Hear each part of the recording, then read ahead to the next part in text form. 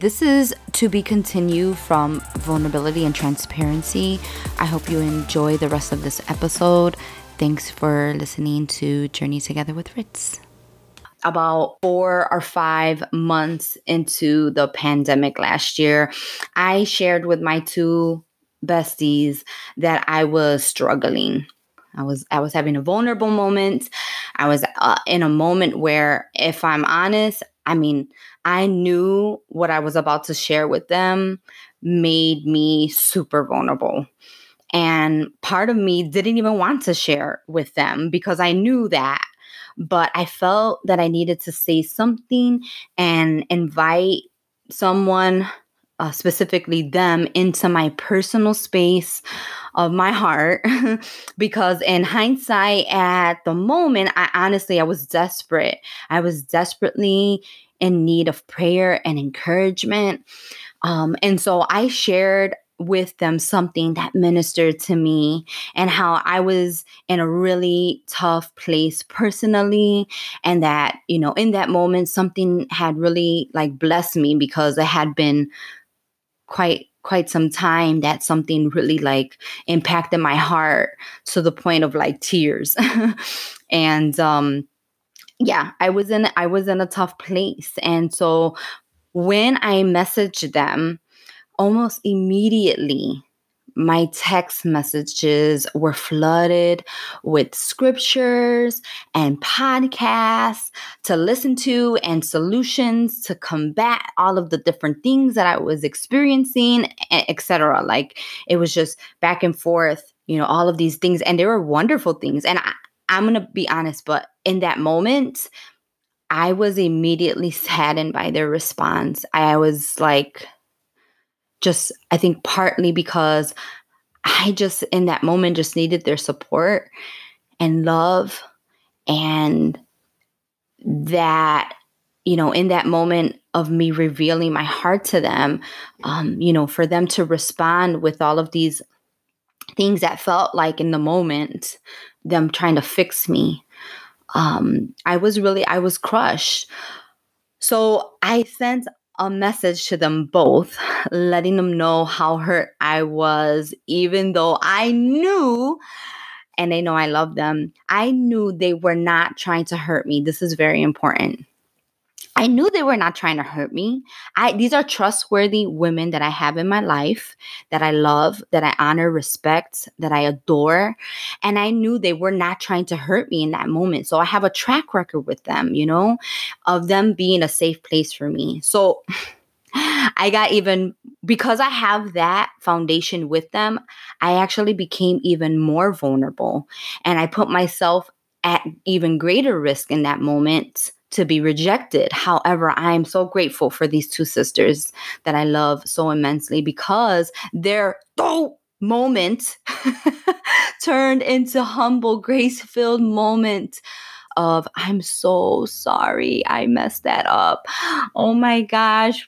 And they're FaceTiming me and I'm sobbing my eyes out. I literally had just, sent them a video message, being vulnerable and letting them know, you guys, I just need you to listen to me. I can't remember exactly what I shared, but they remember, and I love them. And they asked for forgiveness right away. And of course I forgave them, but I was so grateful that they did that. And that is what sisterhood looks like. That is what vulnerability looks like. That is what doing life on life looks like. And I'm so grateful that I've had this and many, many moments, vulnerable moments in my life with women like this, who have been there to console me and encourage me and love me.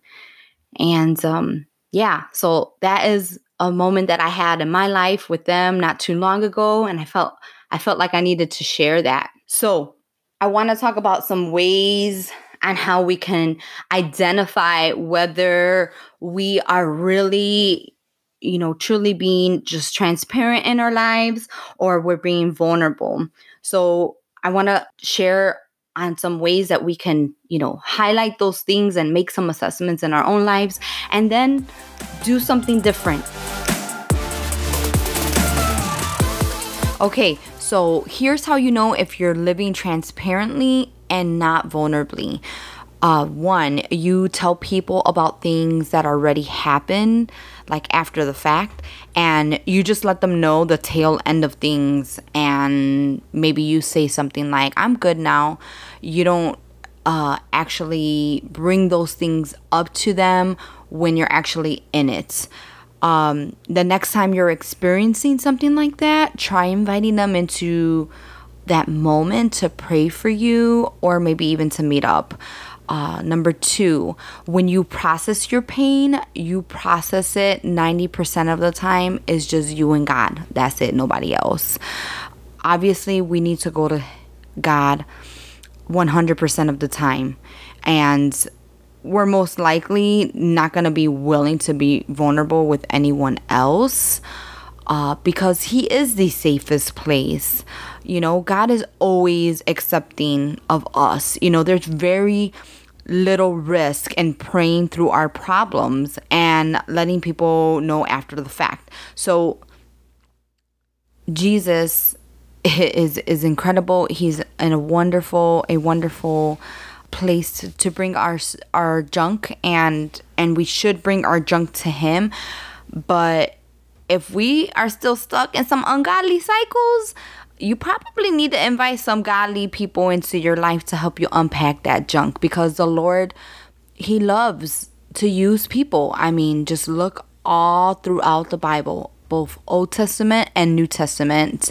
God loves to use His people to help us in our pain, in our process. Okay, number three, if you're someone that wears your heart on your sleeve, but you can't identify 2 to 3 people that are intimately involved in your life that know your struggles, then you're just being transparent. You're being very surface. You're not being vulnerable. And let's be clear, just because you're willing to express your emotions, that doesn't mean you're being vulnerable. We got to think about the definitions. Vulnerability requires us to lower our guard. We bring our walls down. And there is a potential of being hurt, being misunderstood, things like that. But remember, Jesus is our anchor. And so therefore, when we bring these things to people, we obviously want to make room and allowance for grace, because they're going to mess up. I mess up. Okay, I'm going to switch gears here, and I'm going to talk to you about really quickly ways to identify that you are being vulnerable in your relationships with people in your life. Number one, you have 1 to 3 people of the same sex. This is important, that you can go to with your mess or have experienced something personal in your life, whether it's good or bad. I do want to highlight, this should be someone of the same sex. If you find yourself intimately processing one-on-one with the opposite sex, it can lead to confusion. It can lead to overstepping boundaries. It can lead to misguided expectations. So the only exception, obviously, is your spouse and maybe someone you've been dating for an extended period of time. But even with that, I would encourage you to invite folks that you both trust to chime in through that process in a healthy, open, and honorable way. Number 2, you have examples of both experiences with God and relationships you've invited into healing areas of your heart that you've experienced pain. So our pain comes from moments where we were vulnerable, whether it was because you were young, you were taken advantage of. I mean, like, the list goes on. It is going to require vulnerability within safe relationships, to reverse the effects of the pain.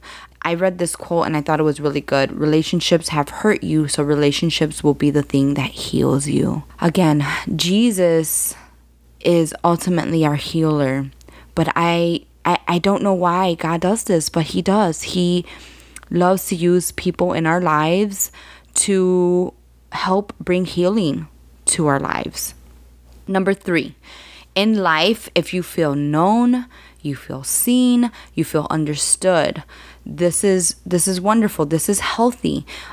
This doesn't have to apply to every relationship. There's always going to be people that don't know how to connect to you in a way that validates your emotions, okay?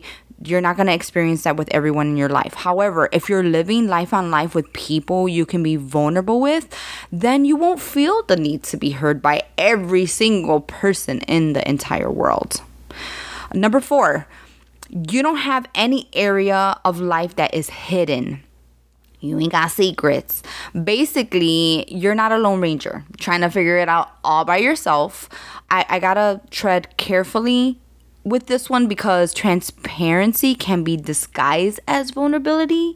Think about the first point. It doesn't have to be several people, but at least someone who is safe helps you. They don't shelter your issues and they don't enable your struggles. With all that said, remember, we are all in process, and I don't share these things to shame anyone. We should all want to grow in our lives, and by grow, I mean mature.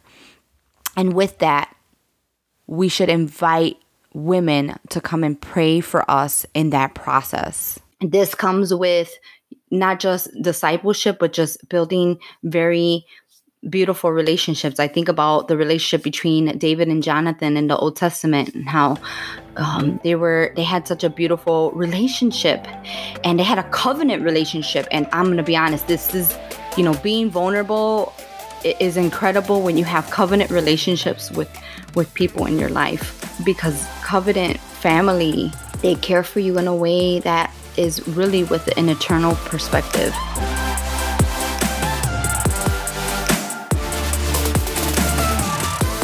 I hope you enjoyed this episode. Maybe someone popped in your head while you were listening. If so, make sure to go and share this episode with them. And if you haven't already, please do subscribe and leave a review or send me some encouragement. If you're in the IG world, you can follow me there at Journey with Ritz and see tons of adorable pics of my family. Can't wait to connect with y'all. Talk soon.